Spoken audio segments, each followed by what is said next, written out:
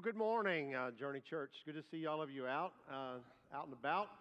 A busy weekend. A lot of people traveling, school's out, so summer's on, and that's kind of how it works. And we're glad you're here to share with us in that. Today we're going to be wrapping up a series that we've been in for a few weeks, that Love My Church.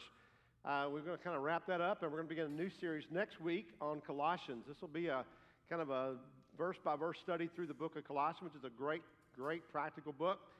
So we'll be in that for a few weeks throughout this summer. But I'm glad you're here with us today as we wrap this one up. Let me tell you a story before we get totally into there. I heard a story the other day. I thought it was really kind of cool. Some guys were out sailing one day when they came upon what they thought was a deserted island, kind of uncharted waters, wasn't on their maps or anything. So they pull up there on the beach and get out and they look around, and first thing they see are some footprints. And they realized, we're not alone here. And so they began to kind of look around, and just in a few moments, this figure burst out of the tropical forest there. It's like a Robinson Crusoe type of figure.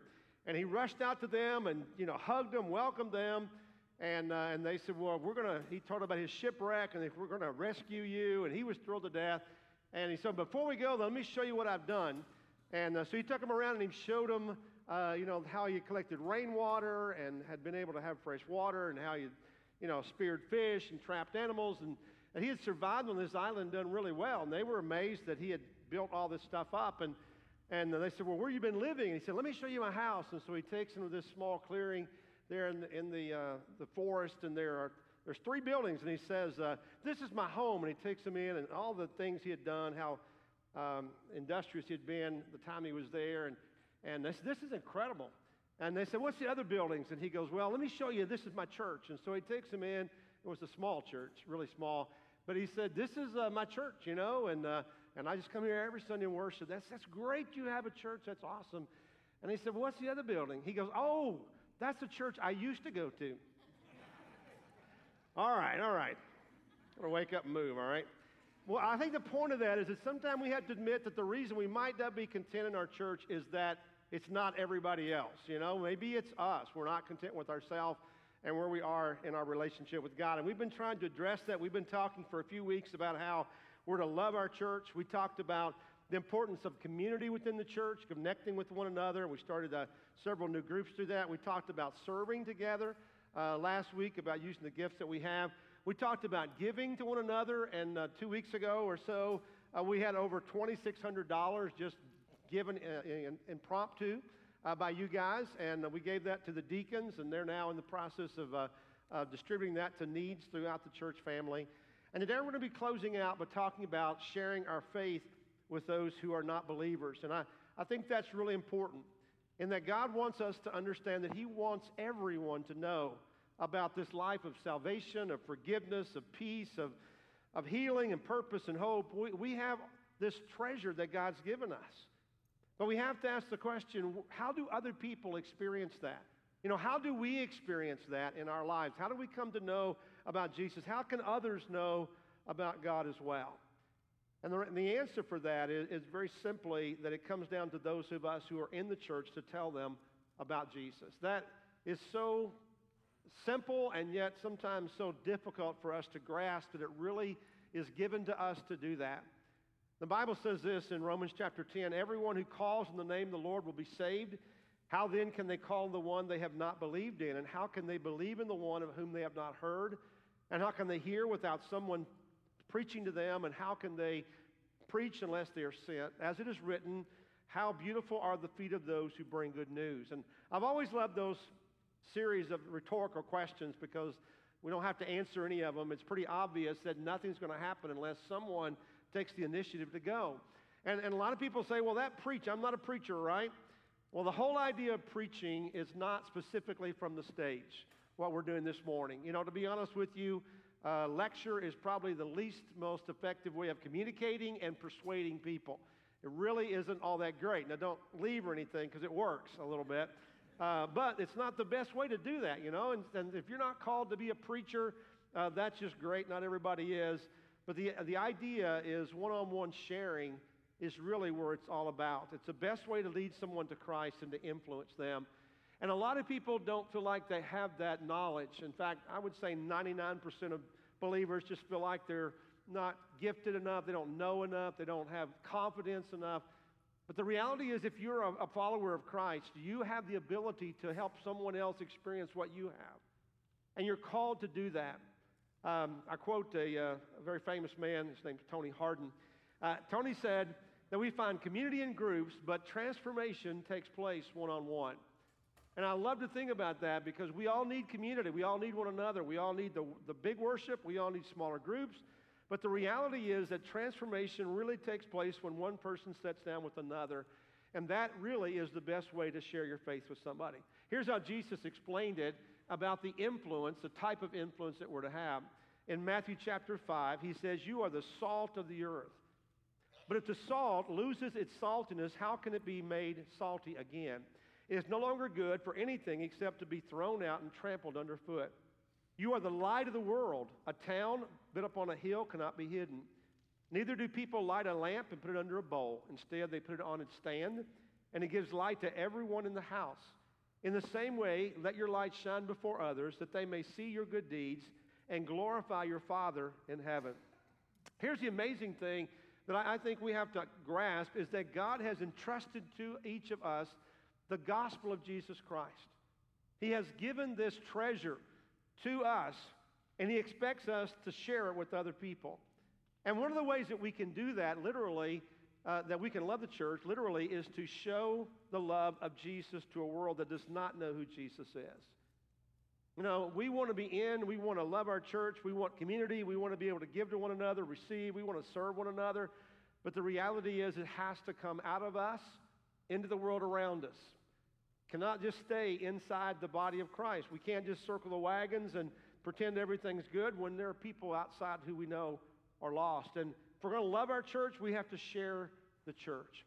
So in the scripture we read in Matthew chapter 5, there are a couple of ways that Jesus explains the influence that the church has on people who are on the outside. And I think it's important. They're probably familiar to some of us, but maybe we don't think about what the true impact of them are. The first one Jesus talks about is He says, "You are the salt of the earth." Now, when I read that, I think that analogy, could be a little bit lost on us today because salt is no big deal for most of us. In fact, you probably have several salt shakers in your house. You've got one of those round boxes of salt in the pantry, more than likely, if you run out. If you live up in here and we get some snows, you probably got some in the garage you throw on the driveway. And the best use of salt, in my opinion, is to make homemade ice cream. So maybe if you got, some there somewhere, salt's no big deal. It's everywhere, right? We see big piles of it around that the state uses to salt the roads. But you know what? In that day, salt was a very valuable commodity. In fact, salt is one of the most underrated and important minerals in the world. So much so that the human body cannot function without salt. Now, we don't recognize that because sodium is in everything, right? And some of us should be watching our salt. Lori always reminds me of that because we get too much. But in that day, salt was in shortage. And salt is mentioned all the way back into time, even also in the book of the Bible first. First mentioned in the book of Job, 2,250 years before Christ. And there are 31 other references in the Bible about that.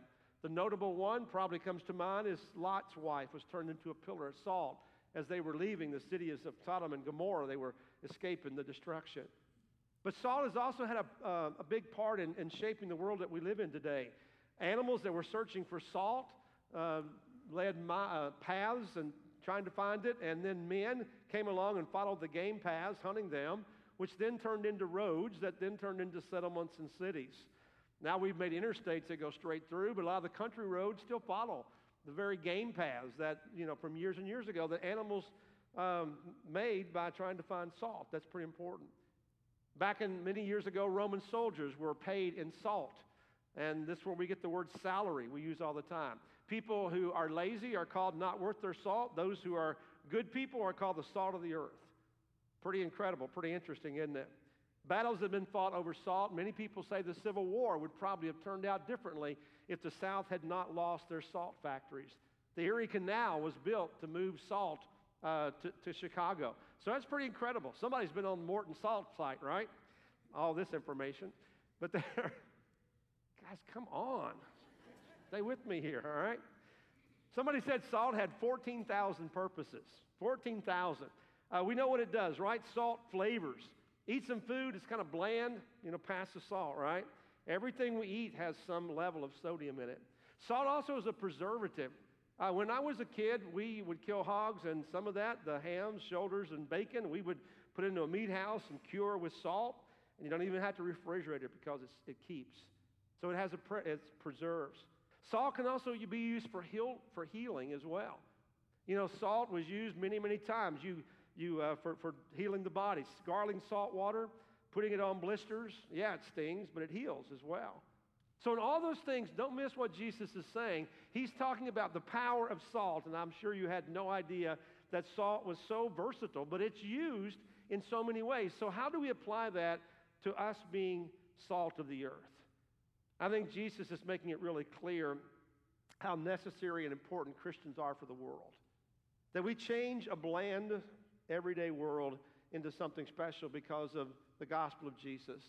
And because we've experienced this personal transformation in our lives through Jesus Christ, now our presence and our influence is necessary to change the rest of the world. That we're called to flavor the world, to transform it, to preserve it, to keep it for God's purposes, to heal the hurts of our world. We're to be the salt of the earth. Pretty important, pretty powerful. The second thing Jesus said, you're to be the salt to be the light of the world. Fortunately for you, I don't have a lot of facts about light, all right? But the reality is that light, we take that for granted as well. We walk into a room, flip on the switch. We don't ever worry about light. We have lights everywhere until the power goes out. Then we start thinking about how important light is in our life. But in that day, they didn't have electricity, obviously. And if they were going to have light in their homes, they had these small lamps that were burned on oil. You can imagine a little flicker of light coming out of oil, not a lot. But if they took that little flicker and they put it up on an elevated lampstand, it would spread its light to every dark corner of the house. And I thought that was interesting in that light not only encompasses the room it's in, but it has a way of pervading even around corners and lighting the whole house, is what Jesus said. Light removes darkness. Jesus is described as the light of the world, and he tells us in turn that we are to do the same. We are to shine our lights so that people would see our good deeds and would glorify God the Father. So when we live our life, it has a direct reflection on the lives of other people, and it points people to God. We'll talk about in a minute how we can do that. But we can dispel the darkness of sin when we live our lives faithfully for him, and together we can overcome this dark world. When many points of light come together and join one another, obviously, there's a lot more brightness that comes out. And that's kind of the picture of the church that Jesus is talking about. So as these two analogies, as salt and light, we are to bring taste and atmosphere of Jesus' kingdom to our world. In fact, here's the thing that struck me is that the church is not just a plan, it is the only plan that God has for the salvation of the world. God didn't set into action many different plans. He only has one plan. And he gives that plan to us. This is not just a plan, it's the plan that God has. And I thought, that's a lot of responsibility. The church has survived today, the gospel survived today because the church has been handed down through the generations. And no generation can fail in that. The light has to be passed from one to the other. And I think God has a lot of confidence in us, probably much more than we deserve. And unfortunately, we let him down many times. How many times have you had a chance to be light or salt, and you blew it? You let it pass by. How many times have we had a chance to bring glory to God or point people to Jesus, and unfortunately, we fail him in that? For many of us, we whine and complain about society, about the culture, about the world going to hell in a handbag, when what we ought to be doing is spreading salt, shining light into the world. Being a light so other people can see it, and it doesn't have to be a spotlight, a beam. It just needs to be a little light. That's kind of what Jesus was talking about.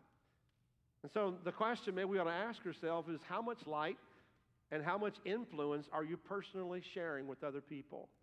Are you in a dark place? Some of us work in dark places, and maybe God has intentionally put us there to be a light. Some of us work in a bland world where people are looking for something, a little bit of flavor, a little bit of purpose for life, and we're not sharing any salt. We're not impacting the group that we work around. Wherever God has put us, we need to be making a difference there. Now, I think that's important to know because for the last 4 or 5 weeks, we've been focusing almost solely on the church. We've talked about the church community. We've talked about giving and helping one another. We've talked about using our gifts for one another. But you know what? It cannot stay inside these walls. We can have the greatest fellowship in the world and still be disobedient to God because we're not taking it outside this place. And what God is calling us to do is live out the values that Jesus taught us. And when we do that, people will experience the Jesus community. They will experience the impact of other believers. I think it's no coincidence that the salt light scripture we read a few moments ago is found right after what we call the Beatitudes in Matthew chapter 5. Now, you probably are familiar with them, but I'm going to read through them real quick here. The Beatitudes are the values that Jesus gave for his kingdom. It was his public proclamation. This is what the kingdom of God is like. And then he went into this presentation. He said, "Blessed are the poor in spirit, for theirs is the kingdom of heaven. Blessed are those who mourn, for they will be comforted. Blessed are the meek, for they will inherit the earth. Blessed are those whose hunger and thirst for righteousness, for they will be filled. Blessed are the merciful, for they will be shown mercy. Blessed are the pure in heart, for they will see God. Blessed are the peacemakers, for they will be called children of God. Blessed are those who are persecuted because of righteousness, for theirs is the kingdom of heaven. Blessed are you when people insult you, persecute you, and falsely say all kind of evil against you because of me. Rejoice and be glad, because great is your reward in heaven. For in the same way they persecuted the prophets who were before you." So this list of what we call beatitudes or values, they underline and describe the lifestyle that we're called to live. And whenever we live like this, when we live our lives in this pattern and we proclaim the message that we've been given in Christ, then we're going to bring flavor and light to a dark and rotting world. I want you to think about the places God has put you. Think about your neighbors. Think about your coworkers. Think about your family. Think about the friends that you have, anyone that you see on a regular basis. The people that you might have a chance to bring light into the world. Now, maybe you meet somebody on a one-time basis. I've done this. I've had great conversations with people on an airplane. If you've ever tried that, you can have a great conversation, and maybe you can, kind of spark something in someone. But the way that you really have an impact on people is when you're around them on a regular basis. The people you come in contact with, the people that are in darkness, or the people that are living a purposeless life, that you can begin to speak into their life and share with them. And to me, I think this is one area of the Christian life that we fail in often. They were living a pure life and everything, but it pretty much is surrounding with us and our church community or our faith community. And I guess what I'm trying to encourage you to do is to say, yeah, we need that internally. We need to love one another, give, share, serve, everything like that. But at some point, it has to bubble over out of here into the lives of other people so they'll see the impact that Christ has had on our lives. People will experience the kingdom of heaven from you in the normal course of life, and they will see Jesus in you. And that really is the reason I think that God even leaves us here after we give our life to Christ. Those who have truly experienced Christ Jesus will help other people experience him as well. We said it a few years ago. We said it like this: found people find people. If you've been found, if you've been rescued, then you have this burning desire, this awareness of where you were and where other people that you know still are. And if you've been rescued, the thing, your passion, your concern is for people who are still out there somewhere. And notice how personal Jesus makes this. He says, "You are the light of the world." Nothing vague about that, right? A town built on a hill cannot be hidden. Neither do people light a lamp and put it under a bowl. Instead, they put it on a stand, and it gives light to everyone in the house. In the same way, let your light shine before others, that they may see your good deeds and glorify your Father in heaven. Do you notice how many times he says your? This is not just some vague reference to maybe you ought to make a difference. This is that ownership. This is God saying, Jesus saying, no, this is your responsibility. Your Father, your friends, your light. Make sure you sign it and share it with other people. I think what we've discovered the last few weeks is that loving our church is really all about relationships. It's about our relationship with God. It's about the horizontal relationships with one another. But it also doesn't stop there. It has to extend and expand to relationships outside our faith circle, the people who think just like us. We began this series a few weeks ago in John chapter 13 with this verse, "By this will all men know that you are my disciples, if you have love for one another." And that's a great verse, but let me ask you this. How will people observe that you love one another if we're never around them? Are they going to hear about it? Are they going to, is the word going to get out some way? Or are they actually going to be able to see that? If you have love for one another in the church, then they have to experience that. They've got to have some kind of contact with us. You can't season and shine if you aren't out and about with non-believers. And so that's important that we don't just limit our contact to the people who believe just like us. We have to be intentional. We have to find ways that are creative to be able to let our light shine before others so that they can see our good deeds and glorify God. I think that's important, that our ministry is not just to each other, even though that's important, but our ministry is beyond each other. That there are other people who are desperate to know Jesus. And one of the things that God taught me a few years ago is that those who are in danger always take priority over those who are safe. You got two kids, one's in the yard, one's in the road. You're going to be more concerned about the one in the road than you are on the one in the yard, right? And I believe that God is passionately concerned about people who are in danger. Yes, He wants the church to be great and healthy and warm feelings to one another, but He's concerned about those who are on the outside. So we have to understand that we have to have an impact to our world, not just with one another, even though both are important. Heard a question a couple of years ago, really has made me think a lot. Here's the question: if Journey Church ceased to exist, would our community miss us? If we were no longer here, would anybody care? Would they even notice at all?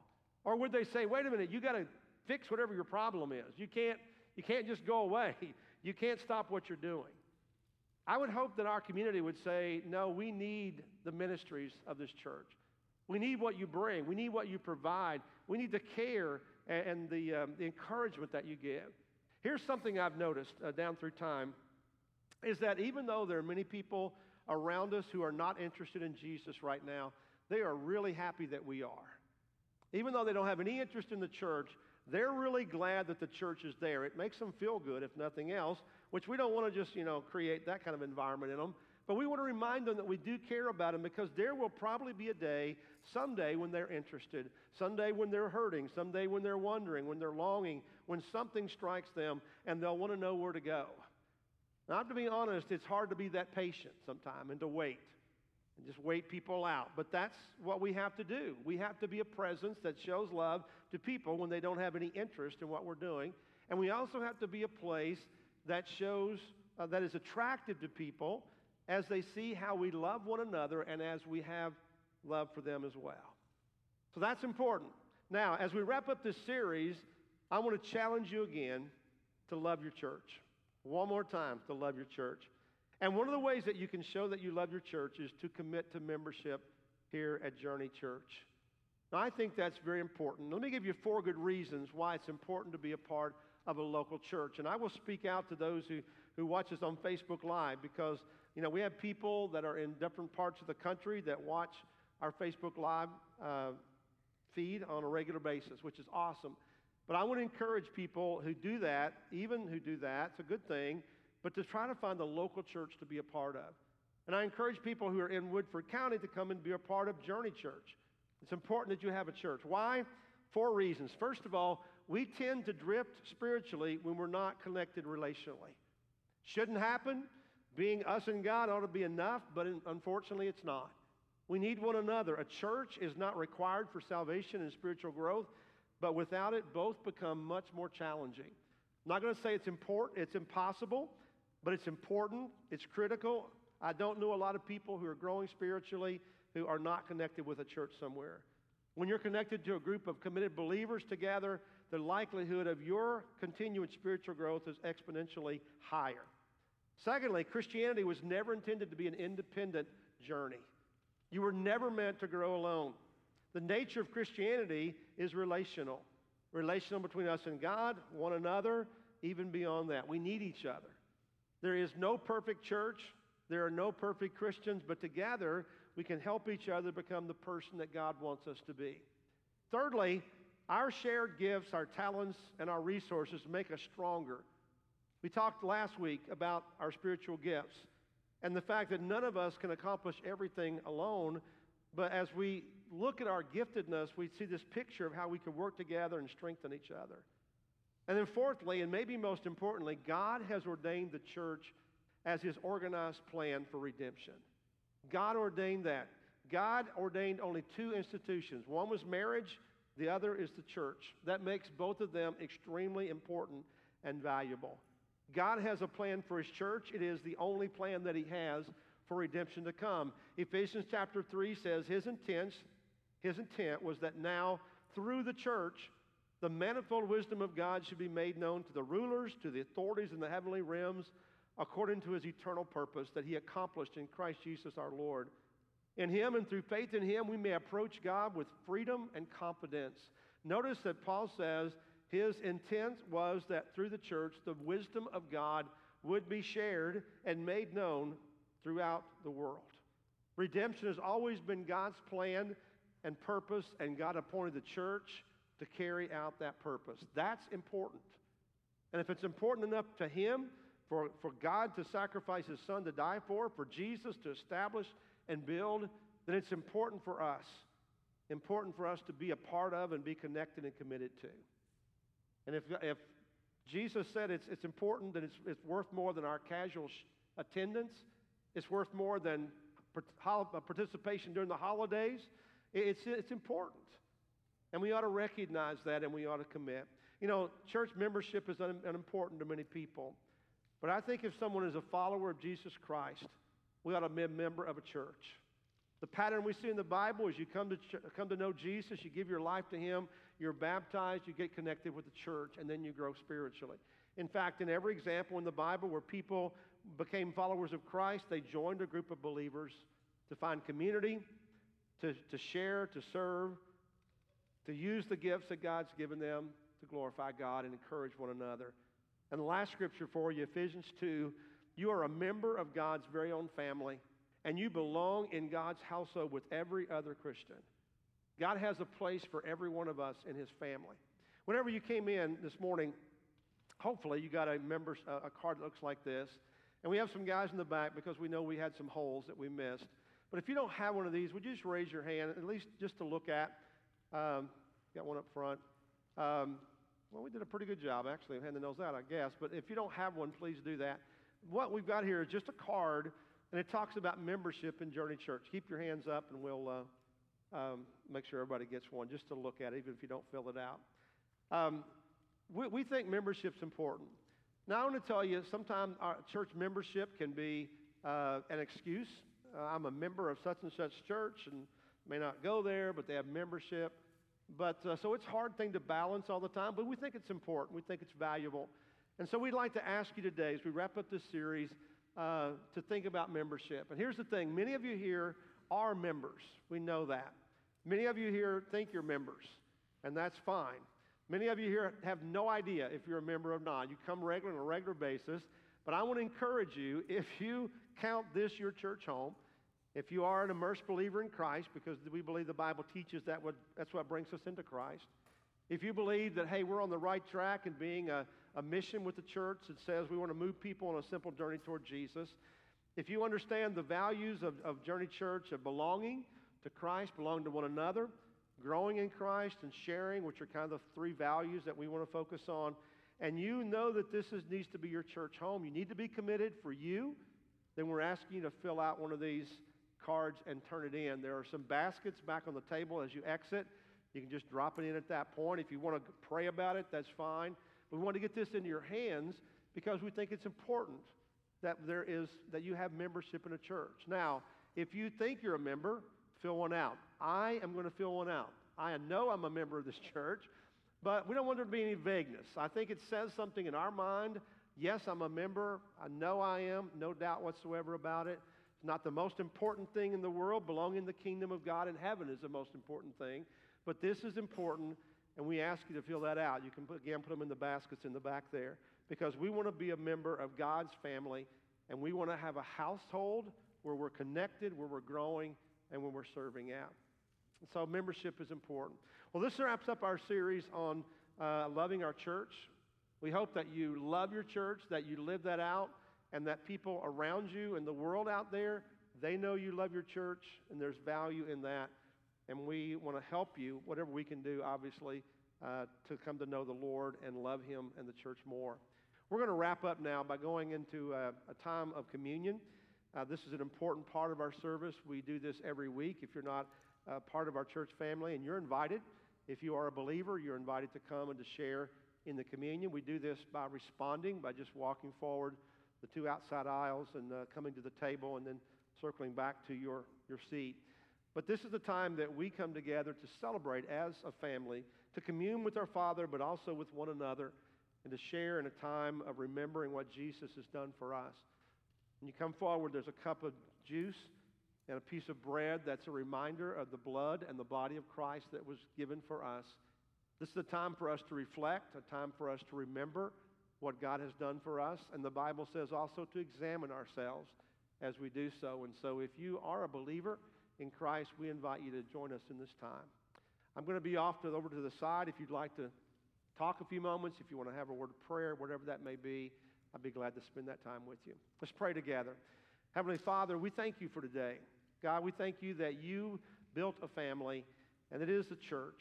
God, we know that the church isn't always what it should be. We know the church is sometimes we let each other down. We fail each other. We fail you. But God, our intention and our hope is that we would be the faithful body of Christ. And that not only we enjoy one another, but we would reach out to the world around us, a hurting world that needs to be encouraged, that needs to be healed, and it needs to have a light shown into it. God, help us to be that church, be faithful for you, knowing that one day we're going to answer to you.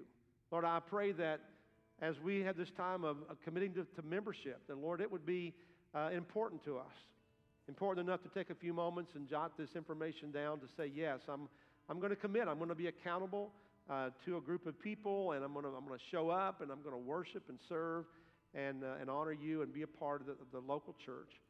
Lord, I pray also as we go into this time of communion, that, Lord, you would draw our minds and hearts to you, and that as you would take these emblems that we are sharing, Lord, and as we do so, we would be reminded of the incredible sacrifice of Jesus in our life, Lord. God, we just want to honor you through our lives, through our church. I pray these things in Christ's name. Amen.